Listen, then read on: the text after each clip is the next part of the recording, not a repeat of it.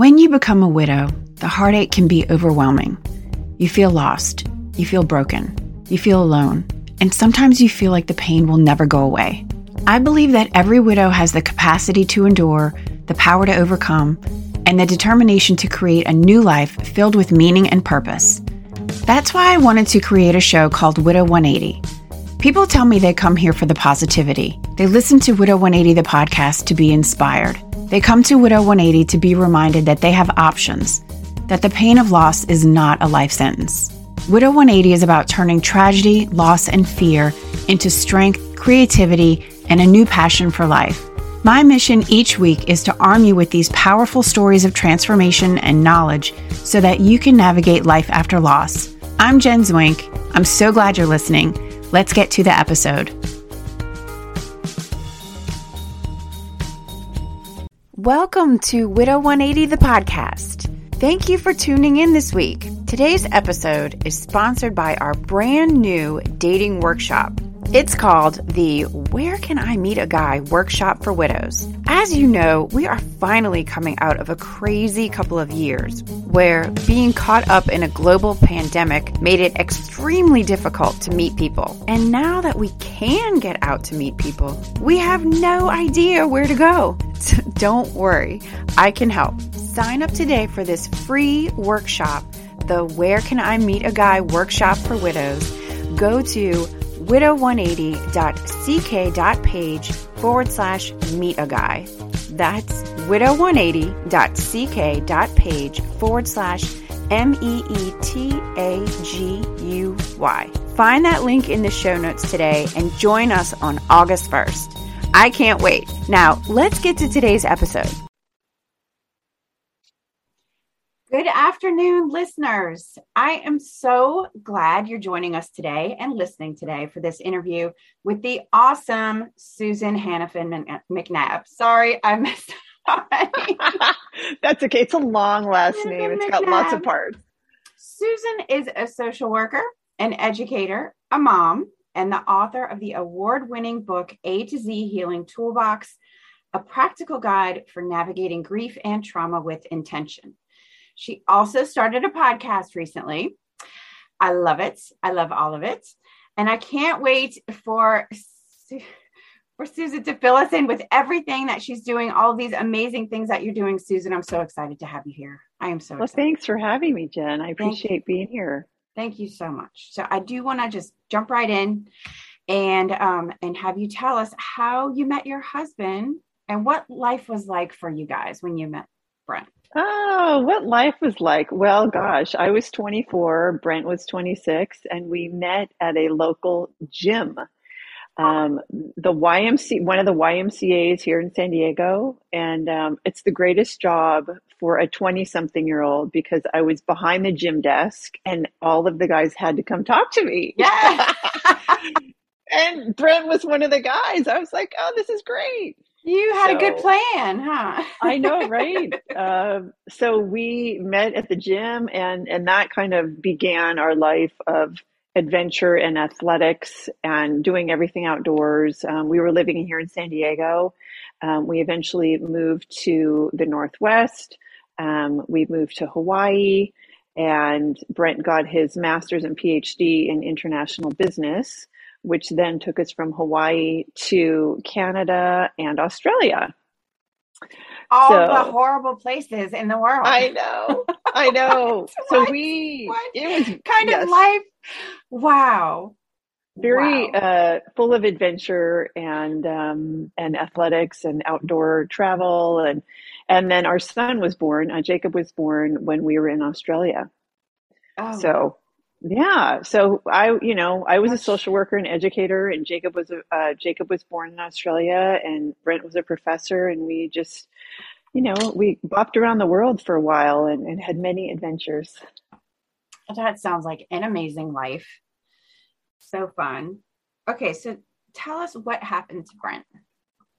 Yeah. So we were transitioning back to the US. And Jacob and I had come back to San Diego first. And we just, we're just coming back to resettle in our home country. Brent came about a month later. So he was here for about a month. It was right around Father's Day time that he came over. And a month later, on July 15th, he went out for a drive to the local mountains.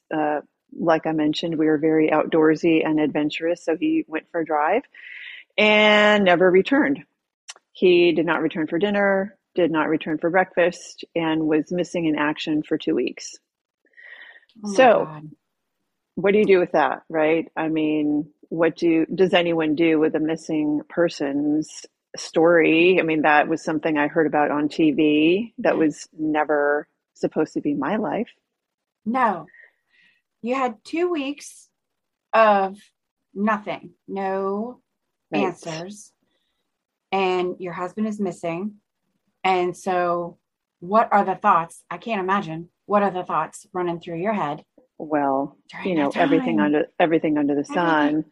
Yeah, but really it was so much about, I have a 5-year-old, right? I mean, Yeah. how am I going to handle this bizarre situation, very surreal situation, very scary situation, very traumatic situation with a child in tow? So we actually moved in with my parents for a while. They're not far from here, 5 miles from here, just to keep some normalcy and structure for my son. Mm-hmm. And then, of course, I filed a missing persons report with the police department, and my father hired a private detective. And 2 weeks later, on our wedding anniversary, I got a knock on the door from the medical examiner, and they found Brent's body and his vehicle down in a kind of a ravine area near this beautiful lake near where he was adventuring. And it was a nature photographer who was actually in that area and who saw a car, a vehicle down below. And Oh my and God. that was it. I mean, hello, happy wedding anniversary. Oh And my so God. I had somebody say to me once, well, who was the perfectionist? Was it you or Brent? And I said, well, it was kind of me. And she goes, well, how perfectly awful is that, right? To begin and end on this anniversary date. And Yes. so my anniversary date then became the day that I was now widowed and raising a child solo. Yes. Oh God. It's sickening. It just, um, Yeah, no words, right? There are no words. no, no. And yet so many of us have stories like, not exactly like mine, but everyone has a different story, and there are no words for Right. the lives and the stories that and the experiences that some of us have had to endure.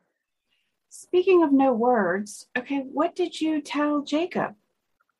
Well, fortunately, his dad was a professor of international business. So dad was always traveling. We were always traveling. And so it just became, and dad was only here for a month. Mhm. Jacob and I were here for a long time before his dad. And so it was just, dad is traveling. And he was. We just didn't know where. So all the Right. 5-year-old needs to know is, Oh, dad's yeah. traveling. Okay. So for him to be not around, that was kind of the norm. Yeah. So Yeah. We did a ton of travel and a you ton of could, back and forth and international living. And so that just made sense. yes. And that gave you a little time to prepare for what to Oh, say.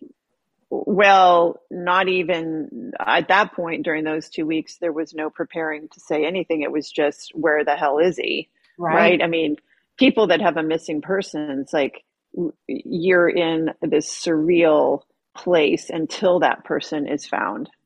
Yeah. Whatever the end result is, there's just this, you're not even in real time. Yeah. So Yeah. yeah. Um, so in that 2 weeks, you tried to stay busy, doing other things. You had gone to the gym, you said, just to Right. kind of So, have a well, distraction. Yeah. remember I met Brent at a gym. So Yeah. exercise and being at a gym was normal. And I needed some things that were just normal and made sense. So that made sense. Every morning, I would always get up and exercise. So on these mornings, I went to the gym and just kind of floated through what was a completely abnormal time. But during that time, I met a woman in a small group training class named Robin. And Robin and I just didn't know each other, but it was kind of like, hi, how was your weekend? And she said, oh, it was good. I took my kids to SeaWorld. And I said, oh, do you have monthly passes? And she said, we actually have yearly passes. I thought, how do you get a year? I mean, she said lifetime. She said, we have lifetime passes to Oh, SeaWorld. And I thought, how do you get that? And she said, well, my husband died 4 years ago when the kids were 9 and 11, and he used to work for SeaWorld in Anheuser-Busch. And oh, so we have lifetime passes. So unbeknownst to me, I didn't know I'd be widowed 2 weeks later, but this woman, coincidentally or not, happened to be in my class and told me her story. So 2 weeks later, when I was then in her shoes, raising a young child as a widowed person, I reached out to her right away. And she has been by my side as a peer mentor now for the last 10 years. wow. Right. Like you said, coincidence or not. Yeah. That's people come into your life at the time when they're supposed to be there. For sure. Right. For sure. So you mentioned that you had family nearby also to help you because you were new back in that area. I mean, you hadn't lived there that long, so but you did have your family close by. Right. So I grew up here in San Diego and then I moved away for 15, 18 years. When I Yeah. came back, I had a couple girlfriends, but my parents were the main ones who were the supporters. They're just 5 miles down the road. So would not be here if not for them. Ah, ditto. My parents were the same for me. You called them parent two and parent three. I Oh my do. gosh, I had the same experience. I mean, I leaned on them for so much, so much. What about work? Did you go back to work? Well, we had Right. just moved here. Yeah. So Okay. I was looking into, part-time jobs. And so that when Brent came back, he would be the full-time person at work and I'd be the part-time and manage the child person.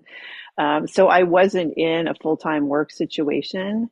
I Okay. was in we were in transition. We had no car, no house, no job, no community, like completely starting over or almost Yeah. starting over. So I didn't have to jump back into a workplace, and that also helped me because I was able to take time and start pounding the pavement here in San Diego looking for tools and resources that would help my son and I heal. And that's how the book and all the work I do and my involvement with Soaring Spirits and the podcast and all those things came to be. Yes. So let's talk about how your friend Robin was trying to convince you to go to Camp Widow. Pretty much, was it like the month after or It shortly after? was, well, so Brent died in the summer, and Camp Widow San Diego is always in the summer. So I had met Robin, and this had happened. And the next week was Camp Widow San Diego. So Robin went on her own and she Oh, brought back some items for me. And one was a little plaque. And I forgot, it's downstairs. It says something like, you know, maybe the stars are all of our people shining down on us, something like that. And she told me about this Camp Widow thing. Well, I was completely grieving and traumatized, so I put that aside. Well, the next year comes around and she says, would you like to go to Camp Widow with me this year? And I said, absolutely not. That sounds awful. Like, I do not want to be a widowed person. And what is Camp Widow?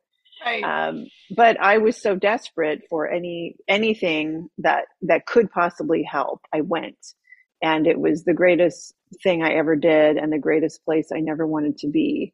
And that experience there pretty much altered the trajectory of my widowed experience and my healing. Yes. I would like to invite you to get our latest freebie designed just for you, How to Get Your Life Back Together After Loss, a 10-step checklist. After countless hours of research, interviewing hundreds of widows, and through my own experience with grief, I have compiled this list of the 10 steps you need to take to put your life back together after losing a loved one. It's normal to feel overwhelmed and also normal to not know where to start when it comes to picking up the pieces of your shattered world. Here's where you start. You can get this free 10-step checklist at www.widow180.com/freebie. That's www.widow180.com/freebie.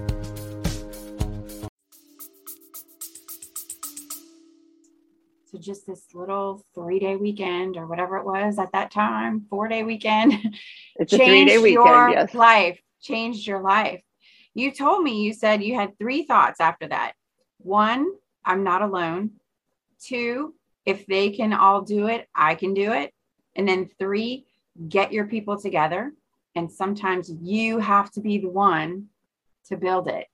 So after you went to Camp Widow, you said you got in touch with, what is her name again?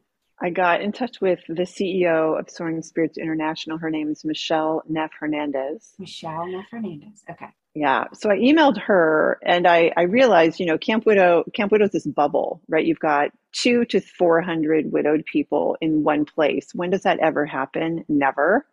So I knew I needed other widowed people to survive this. And when Camp Widow was over, I had Robin, but that I needed more. So I emailed Michelle and I said, thank you for the Camp Widow weekend. And do you have any resources here in San Diego? Because I really need more widowed people here. She said, well, I don't, because I'm in Simi Valley in the Los Angeles area, but we are going to be starting regional social groups, which are little mini peer support networks in local communities. Would you like to start one in San Diego? And again, I thought there's absolutely no way I'm going to do that. But out of pure desperation, I said, okay, fine. And then I got Robin involved. So Robin and I started the San Diego chapter of Soaring Spirits International Regional Social Group. And that was in 2013. And it is still going strong with hundreds of members and hundreds of widowed people that have come through the San Diego Regional Group. That is amazing. So when you have the meetings, are they once a month? And where do you do the meetings? Right. So interestingly enough, I've come full circle. Now I work for Soaring Spirits International as their programs and education manager. And my main job is to manage the regional social groups all across Canada, the US, and Europe. Cool. And so all of these groups are run by volunteer widowed facilitators who offer 2 meetings per month, either live or virtual. Yes. Okay. And we now have 117 regional group leaders and 70 regional social groups. Wow.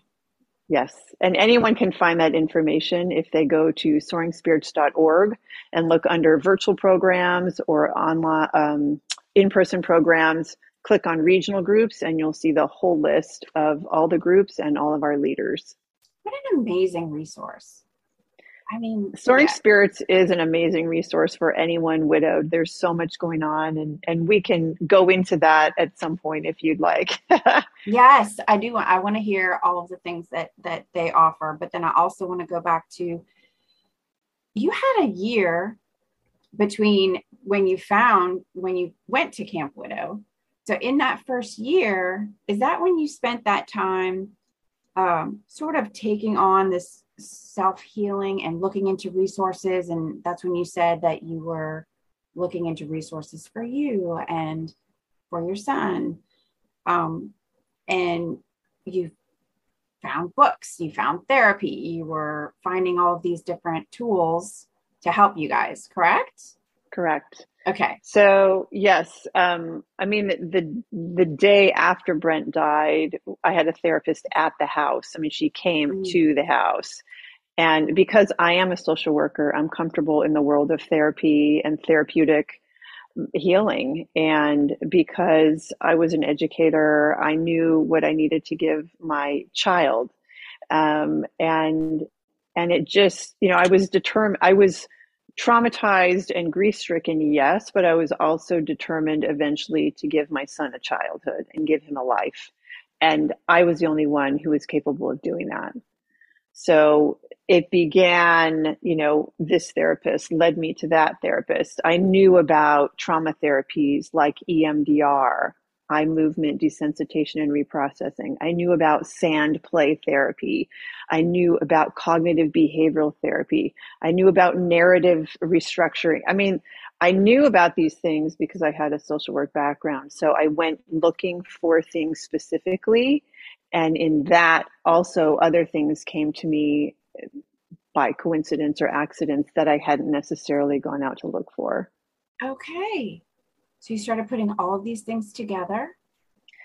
All of these resources, all of the tools, animal therapy. Why does that work? My son is at a therapist too, and that animal is calming everyone down. What's the deal with that? Like, what's the physiology about that? What's going on, right, internally for humans when we're with animals? B became breath work. I can't even breathe. My husband used to play the bagpipes. Why can't I even get any air? I mean, this is ironic. So Mm-hmm. all of these tools just, I started gathering them. And because I'm an organized teacher type, I put them in a 3-ring binder. Mm-hmm. And of course, the binder had to have some organization to it. So it became A, B, C, D, E, F, G, H, I, all the way to Yeah. letter Z. Yeah. And then when I started running these regional social group peer mentor gatherings for soaring spirits, we would all talk, all the widowed people who came, we talk about, well, do you have a therapist? What are you doing? We were Mm-hmm. sharing resources, and I would share some of this material that was in my binder. And Yeah. eventually that led me to present the information at a workshop at the following Camp Widow the next year. And everybody in that room looked at me and said, "Where did you get this information? You really should put all of this into a book." Yes. And again, I said, "There's no way I'm doing that. You're crazy." But But eventually you it had already happened. done it. Yes. Right. Yes. Well, right. I mean, it was the gathering of the information. Right. I Right. had the information, but it was, putting it all into a book and also telling your story and structuring it and gathering, snippets of stories from other people that had used certain healing tools. That was a whole other ball of wax. So, Ah. um, So you put yes. together the book, and it's practical tools, it's strategies for what to do, how to kind of, it's self healing, or what to seek, really, a direction. Sure. Sure. A So it's a direction. practical guide for navigating grief and trauma with intention, meaning intentionally you're going to choose some of these tools, start somewhere.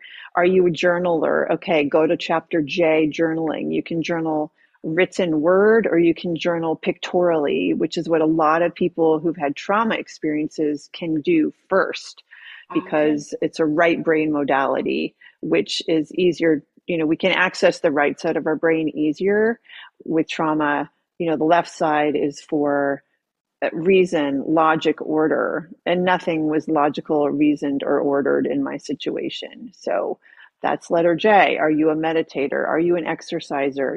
There are 26 tools to 26, yeah. cover everybody. Start somewhere is what I say. Start with what makes sense to you or you just feel comfortable with. So out of the 26, what was like the most helpful for you? What did you end up leaning on the most? And Well, initially, right, I was already at the gym when Brent was missing. So mm, I always go to S, which is slide into exercise. I ah, always go exercise and I always go nature. Letter U, chapter U is utilize nature. So nature and exercise. I mean, I was out kayaking, I was rollerblading, I was hiking, because nothing else made sense to me except I need to move. And Brent and I used to do this together, and also I'll get all these endorphins. Yes. So exercise was first, and then close on the heels of that was therapy. Letter C in the book is counseling. So counseling, therapy, sand play therapy, cognitive behavioral therapy, signing up for therapeutic groups, all of that stuff, EMDR therapy with a trauma therapist, somatic experiencing. And in the book, there are little definitions of all these types of therapies because not everybody knows about them all. Right. And that's why I'm so excited to have you here today, because we talk about this a lot in the widow community, in our widow community too. Like, we're often talking about trauma, and the trauma aspect that we go through.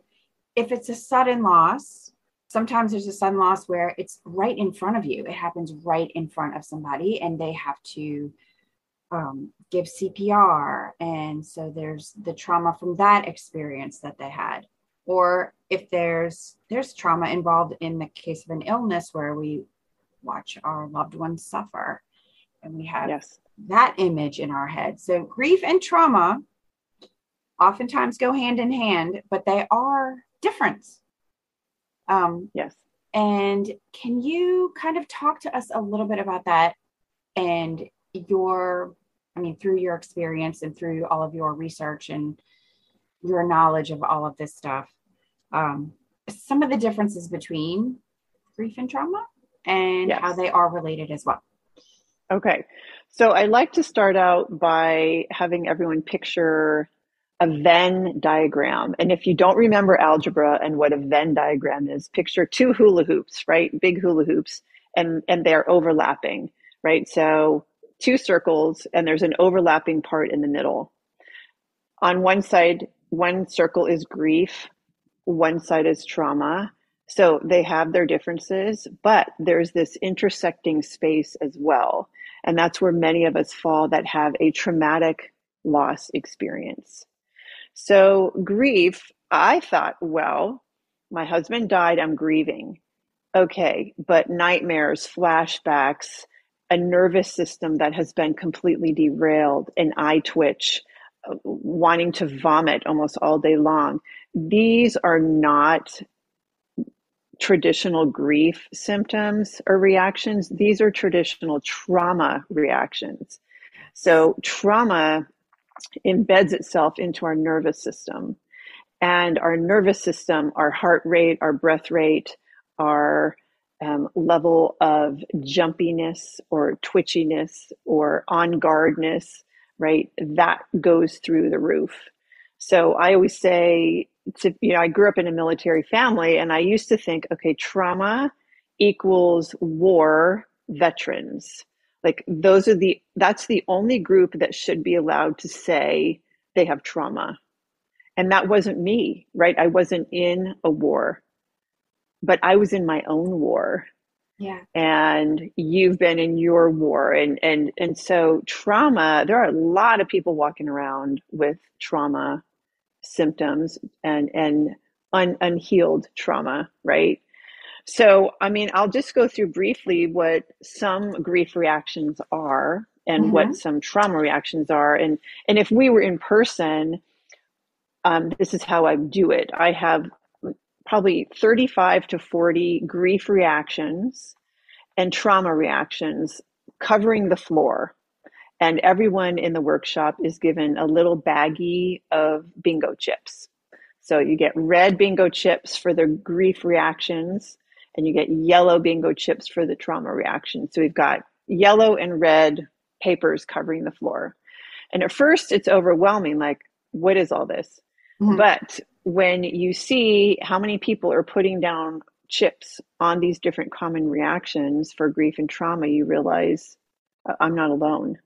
Yeah. And it's so important to normalize grief reactions and trauma reactions so we know, okay, this doesn't feel good, but it's normal.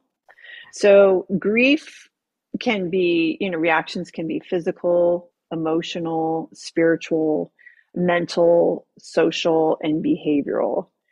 And so all of those would be spread all over the floor, right? Shallow breathing, rapid breathing, sobbing uncontrollably, not able to cry at all, right? It runs the gamut.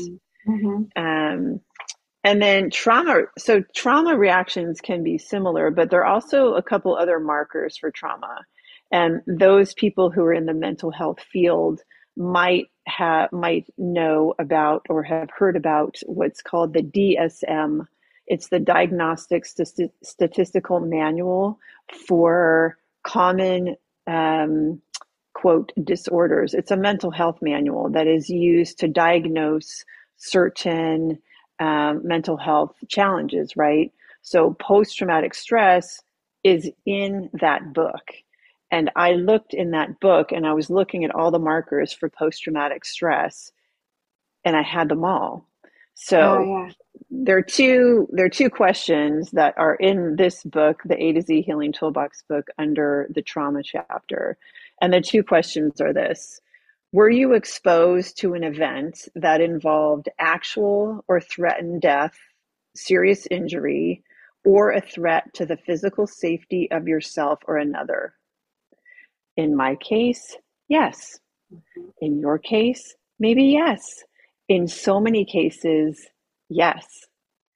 And then the next question is, did your response to the event involve intense fear, helplessness, or horror? Again, yes. All of it. Yep. And so those two questions are embedded in the DSM manual. And I've pulled them over here onto the A to Z Healing Toolbox book so people can actually do a worksheet in the book, yes or no, and then hear all the common trauma reactions. And in the previous chapter, all the common grief reactions. And I have people circle or drop a poker chip, right? I mean, a bingo chip. Drop a chip on whichever reactions are true for you. And we all stand there in that conference room around all of these bingo chips and say, oh my gosh, I am not alone. This is normal. Okay, it doesn't feel good. Maybe our nervous systems are completely derailed and our person's not here. Okay, now what? Right? It's normalized. It's normal, right? Other people are feeling this way too. And now what? So the book is really the now what. It's like 20% what happened and how are you feeling and coping. And 80%, okay, now what are you going to do? Intentionally, here are 26 different tools, resources, stories, websites, books, all the things so people can then act on their own healing. Yes. Oh God, this is such a great resource. It really is. And just for that awareness, because this is how stupid I am. So you said like nobody ever said to you that you were traumatized, and the same thing happened to me. It was years later, like years, when I was seeing a therapist and she told me that I had PTSD. It was so in passing. We were just talking and she said, well, I mean, when somebody has PTSD, blah, blah, blah, blah, blah. And she was talking about me and I was like, oh my God, I have PTSD. Why. This makes total sense. And how did I not know that or think of that or realize that until years later? Of course, I am traumatized. And then, okay, what do I do with that information?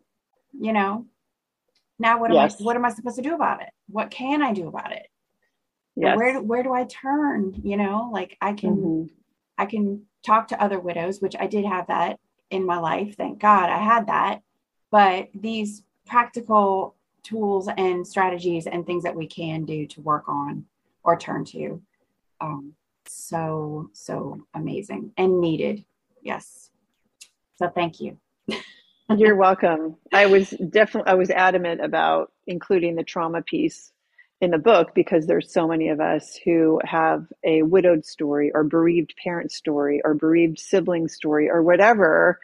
And we go, okay, well, society tells us we're grieving. Well, we're also sometimes traumatized. So that's an important piece too, because there are certain therapies, let's say, that work well for trauma. And there's certain ones that, work for grief, but they're not Yes. one and the same often.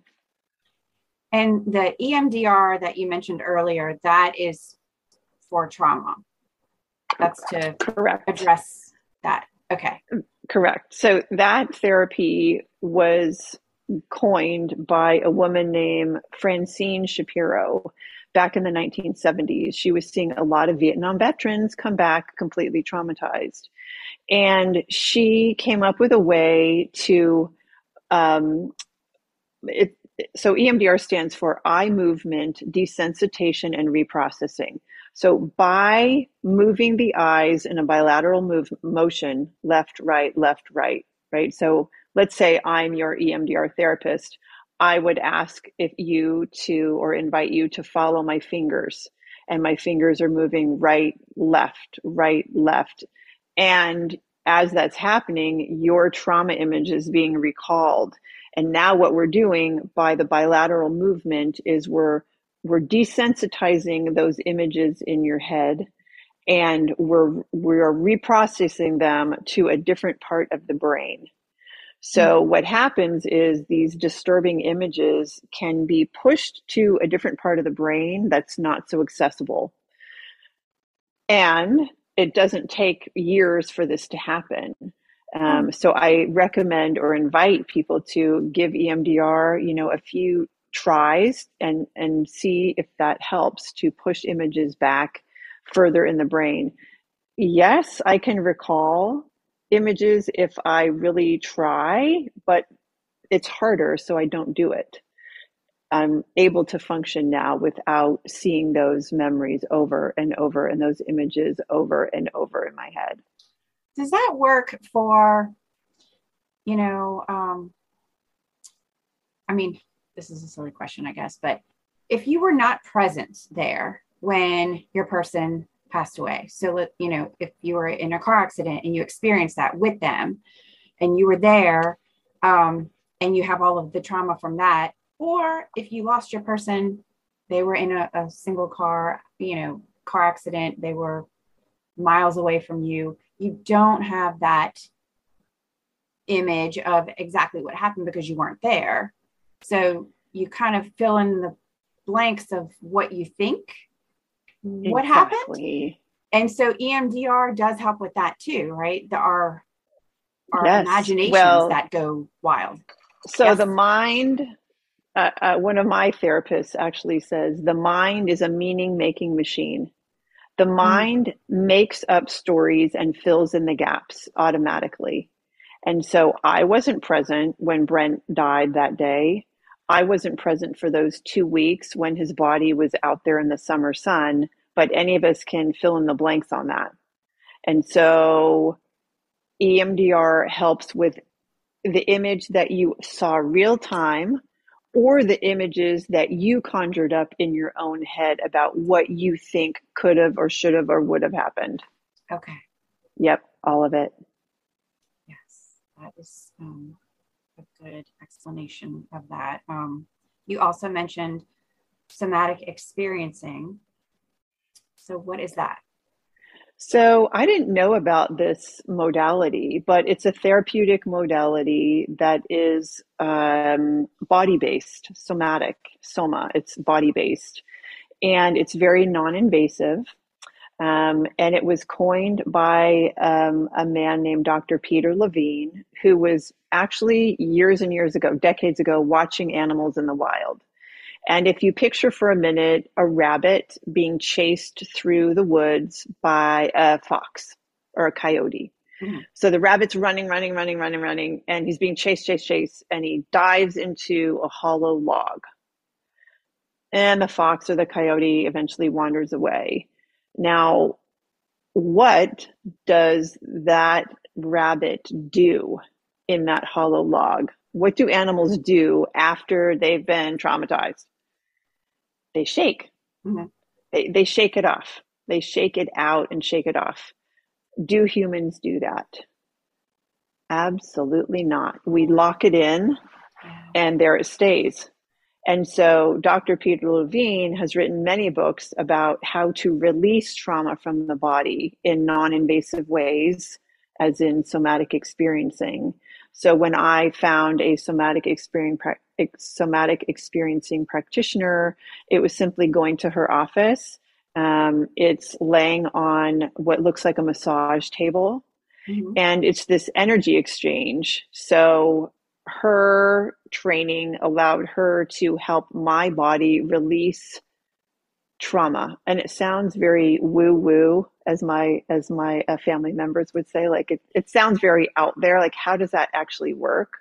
Yeah. But there's a lot of research behind it. There are actually vibrations that you can create yourself to release trauma from your body.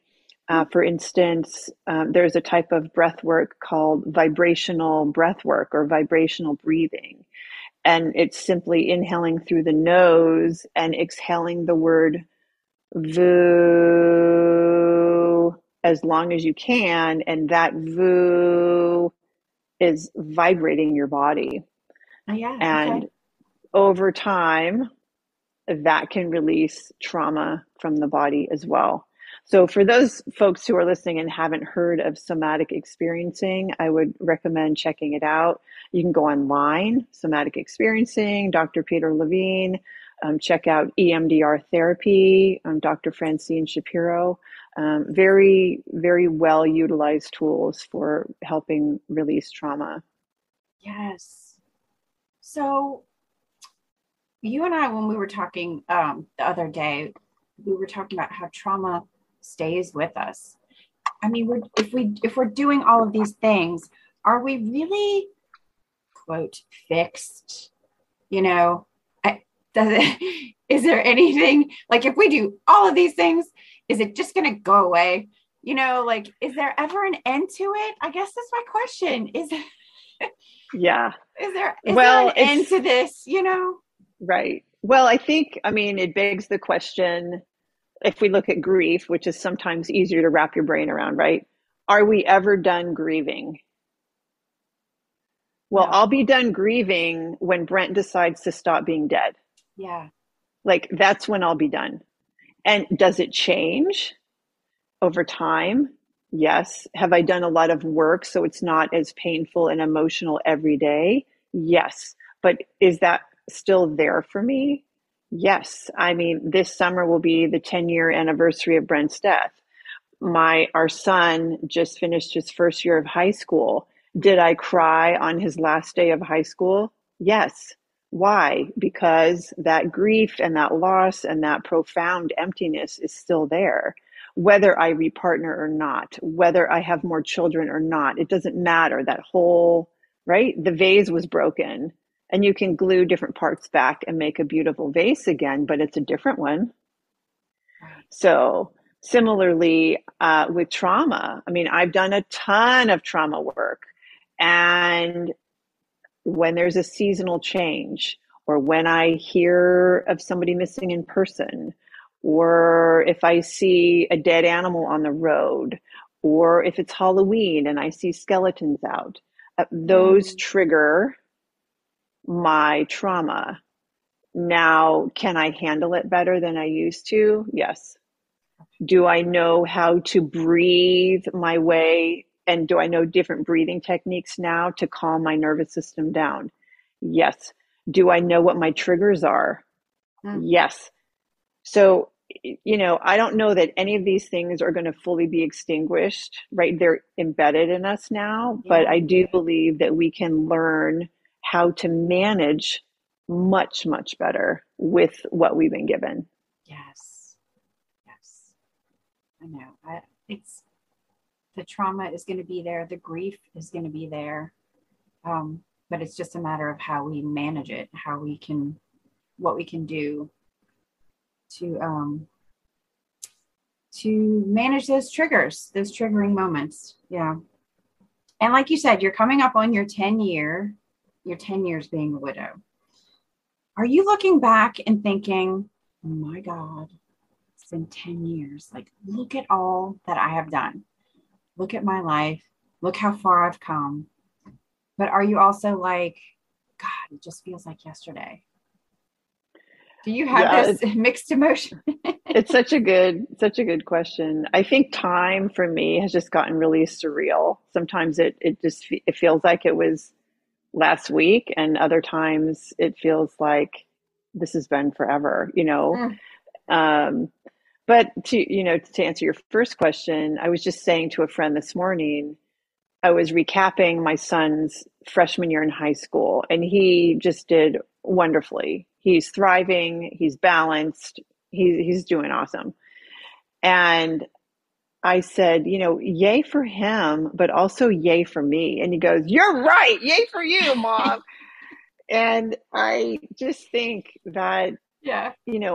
kids of widowed people fare well when the widowed person is okay, or has gotten help for themselves and can then help the child, right? With community support or school therapy or love. I mean, all the things, right? All the things. So I have been looking back at the last 10 years and going, holy cow, I've gone from hell to here. And here is an awesome place. And it's different. Yes, my life is very different than the life I would have had if I was still with Brent. But I've worked my way into a new life. I have a wonderful child. I have a wonderfully supportive community. 90% of them never met Brent. They're widowed people or bereaved parents or whoever I've met in the last 10 years here. Yeah.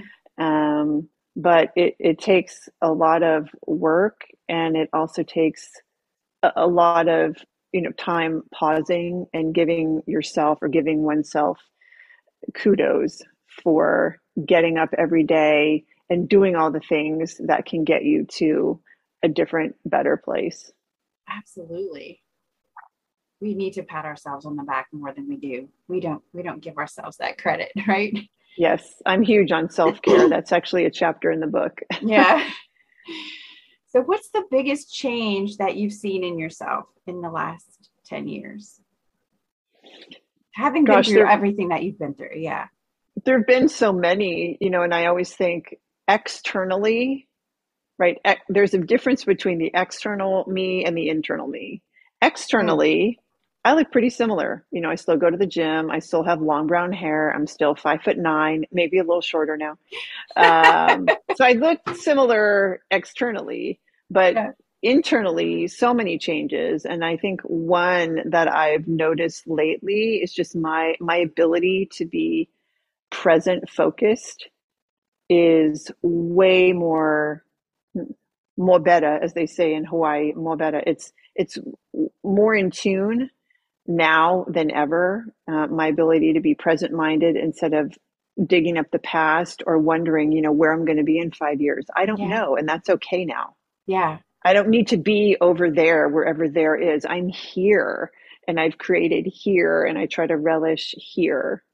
So that's a huge change. And then also, I have always been somebody who doesn't have a problem creating boundaries for myself, but even more so, I only let people into my life who are going to be good for my soul. And when I work with widowed people, one of the first things I have them write down is, whatever is good for my soul, do that. Yeah. Whatever is good for your soul, whoever is good for your soul, wherever is good for your soul, do that and go there. Because at the end of the day, it's like, I come first, then my kid, everyone else needs to fall in line. Yeah. That's the order, and I don't apologize for that. Great advice. Yes. So is that, well, my last question was the biggest lesson that you've learned, and you have done so much, and you have educated yourself and educated hundreds of people on this, but the biggest lesson that you've learned in the last 10 years?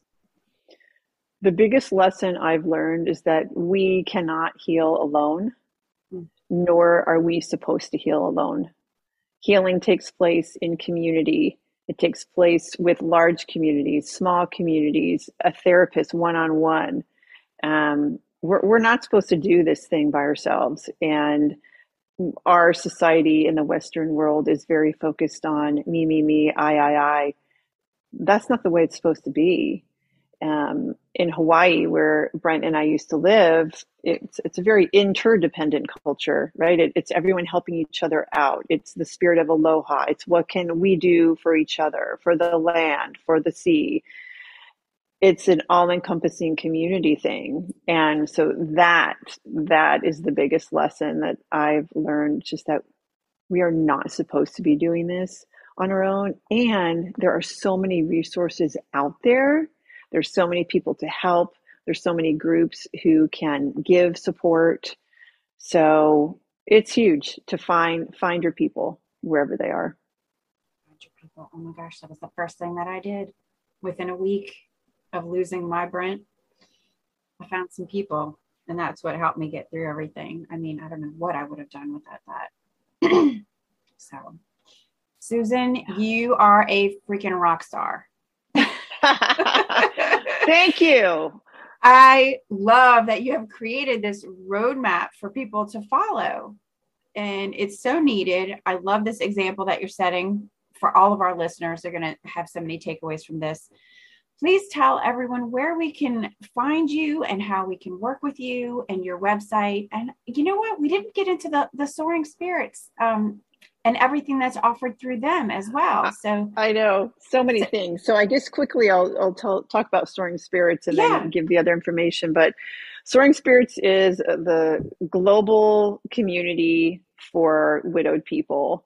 And there are a variety of programs that Soaring Spirits runs. One is the one we spoke about earlier, the Regional Social Group Program. Another is the Camp Widow Weekend Program, which Camp Widow is a 3-day conference that happens in San Diego in the summer, Tampa in March, in Toronto in November. Then we have 1-day pop-up camps that are happening. We have one in Denver that's happening in September, and more to come. So there's also a Widowed Village online program with a newly widowed virtual call every Tuesday at 3:00 Pacific. And all this information you can find on the Soaring Spirits website, which is soaringspirits.org. You can also go to campwidow.org or widowedvillage.org. They all lead back to the same place, which is Soaring Spirits International. Okay, so I'll put all of those websites in the show notes so everybody can click on that and find things there. Great. And then as far as A to Z, my website is A2Z healingtoolbox.com. There's an online toolbox there for free. People can click on and get lots of information. I also run virtual groups for widowed people and bereaved parents all over the nation. And I have solo clients as well. So you can find me at A2Z healingtoolbox.com. The book is on the website. The book is also at Barnes & Noble and Amazon. And again, it's called A2Z Healing Toolbox, a practical guide for navigating grief and trauma with intention. Awesome. Thank you. Thank you so much. You're welcome. Here today. Thanks for having me. It's so nice to meet you. Thank you so much. Yes. And we will keep in touch and have a great rest of the evening. Thanks, Jen. You too. All right, bye. Have you heard about our new workshop coming up August 1st? It's the Where Can I Meet a Guy workshop for widows. Don't forget to sign up and save your seat. Go to widow180.ck.page/meet a guy. That's MEETAGUY. That link is in the show notes. Now, here are the takeaways from Susan. Number 1, Susan's husband Brent left one afternoon to go out for a drive and never returned. He was missing for 2 weeks. Brent's car was found at the bottom of a ravine. Number 2, Susan met another widow named Robin who became her mentor and main support through the loss of her husband. Number 3, Susan went to Camp Widow and said it was the best decision she'd ever made and the greatest place she never wanted to be at. Her going to Camp Widow altered the trajectory of her widow experience and her healing. Number 4, Susan and Robin started the San Diego chapter of Soaring Spirits International Regional Social Groups. You can get more information about Soaring Spirits regional groups at soaringspirits.org.